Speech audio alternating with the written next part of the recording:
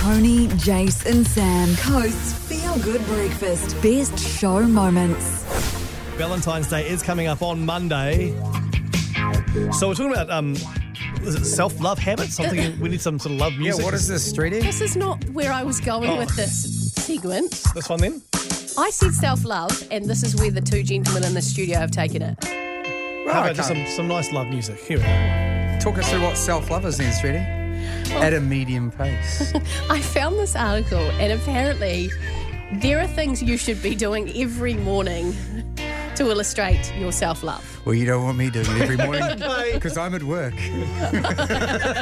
Hasn't stopped you before. This is not when you come into contact with other people. This is when you're at home, you just wake up, and apparently if you want to get yourself in the best space for your day, there are 3 things that you need to be doing. Light a candle. And I suspect the two of you are only doing one of these things.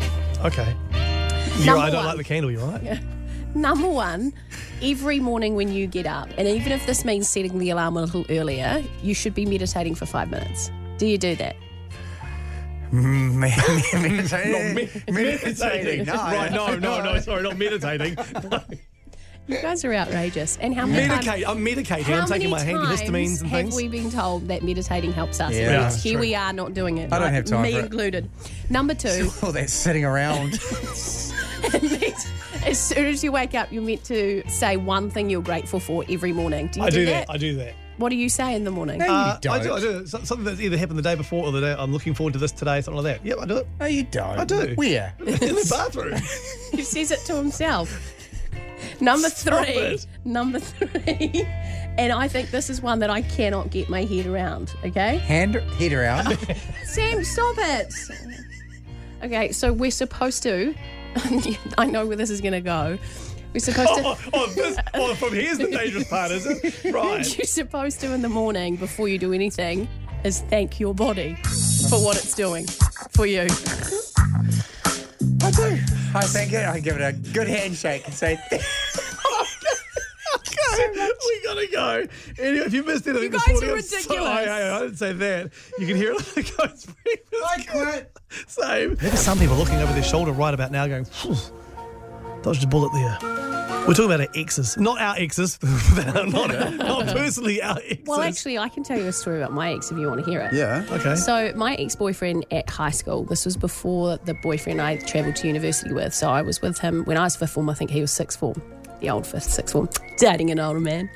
And I lived out in the country, right? So he stayed the night, not in my bedroom, that was not allowed, but he stayed the night at our house. And the next morning, Jason's looking at me like, Wendy and Jeff Street, pretty loose. Gracious We're me. sitting at the Not under my roof. We're sitting at the breakfast table, and I think I might have been in the shower because Mum relayed this story back to me. And she said he's sitting there at the breakfast table and he's eating some Weet-Bix, and we had a pet goat. Like this little white pet goat called This Ellie. story is really taking a turn. A lot of layers. Okay. Where are you all sleeping and where's the goat? and the goat was quite unruly. Like it was this little cute kid. Like it was a little goat. Yeah. And apparently the goat gets up on top of the dining room table and Wait, starts... the goat's inside now? Yeah, the goat was inside. We're on a farm. It's Dr. Dolittle, okay? The goat starts munching on his Weet-Bix. Now, most people would just go, shoo. And apparently Mum said he just sat there and watched the goat eat his entire bowl of cereal. I think I would do the same. This poor kid sitting there, his girlfriend's there, so he's sitting in front of the girlfriend's parents. The he's goat like, gets on the table. I'm not doing a damn thing. This is what happens here. And he ate all of his Weet-Bix and didn't say a word. Fact that you think he's the weird one when you have a goat inside your lounge at breakfast time sums this whole story up. Show highlights from Tony, Jace and Sam. Coast's Feel Good Breakfast. On Monday, it's Valentine's Day, and we were saying the other day that Rihanna, the singer Rihanna, has released a range of men's lingerie. So lingerie that guys can wear and surprise their Valentine on Monday. that. What a surprise that would be.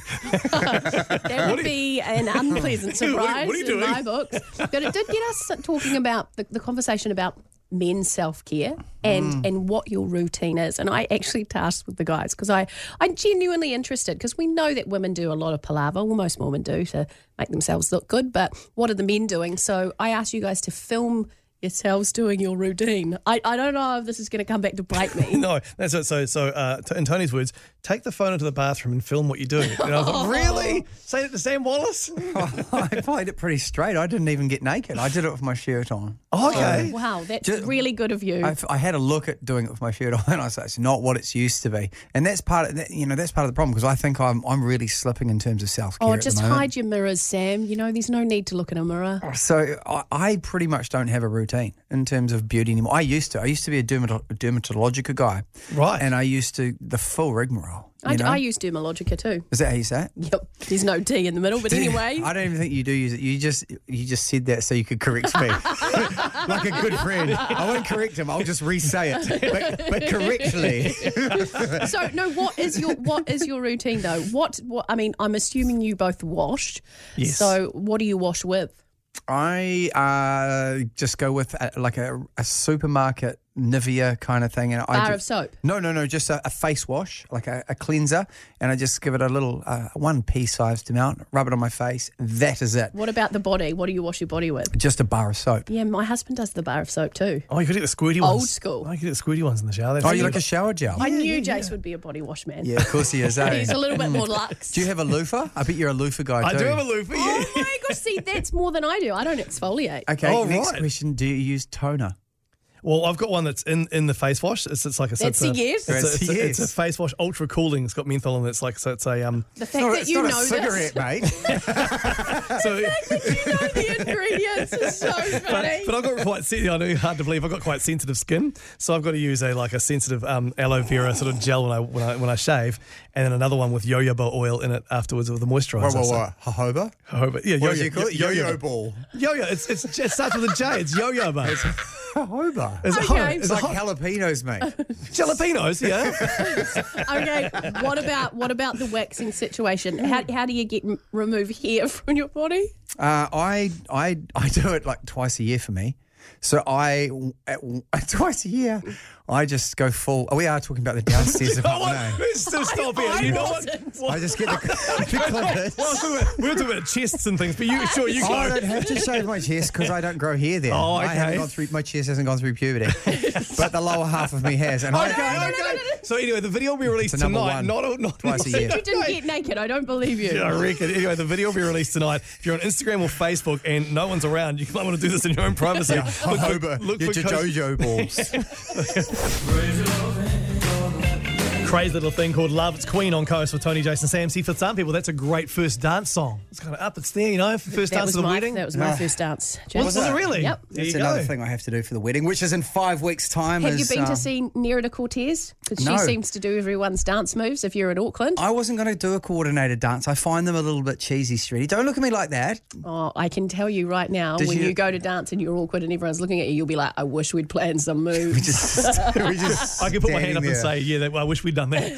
I I think that's loved it, when but it was awkward. The voice of God comes over the PA system and says, unfortunately, due to COVID, there will be no close dancing in this wedding. It's wonderful. Anyway, 5 weeks, and over the weekend, the date came up that all the groomsmen and groomswoman, because Tony Street is a groomswoman, had to get together to organise our suit. And when I first planned this, when I first awarded Tony Street the wonderful title of groomswoman, Bestowed the honour upon her shoulders. that's it. Whilst touching her with the sword. The vision was very different to what kind of played out in front of me. So we all turned up at Barker's, and Which is a men's store, by the way. and the groomsmen were all there, apart from one. Adrian didn't turn up. There's always one dunce. Yeah, the judge didn't turn up. But Streety was there, and there we were at a men's store trying on suits, and the first thing that came to my head was...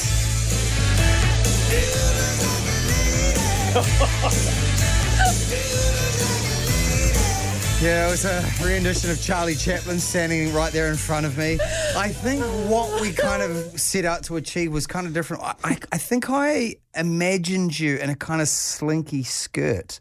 And then I said to him, a slinky skirt with an oversized blazer, I'm just going to look like a secretary. And I wanted That was the look. I wanted to There, be. you've pinpointed the look. I wanted a secretary, and then you walk out and you take your glasses off and you pull your hair out of a bun.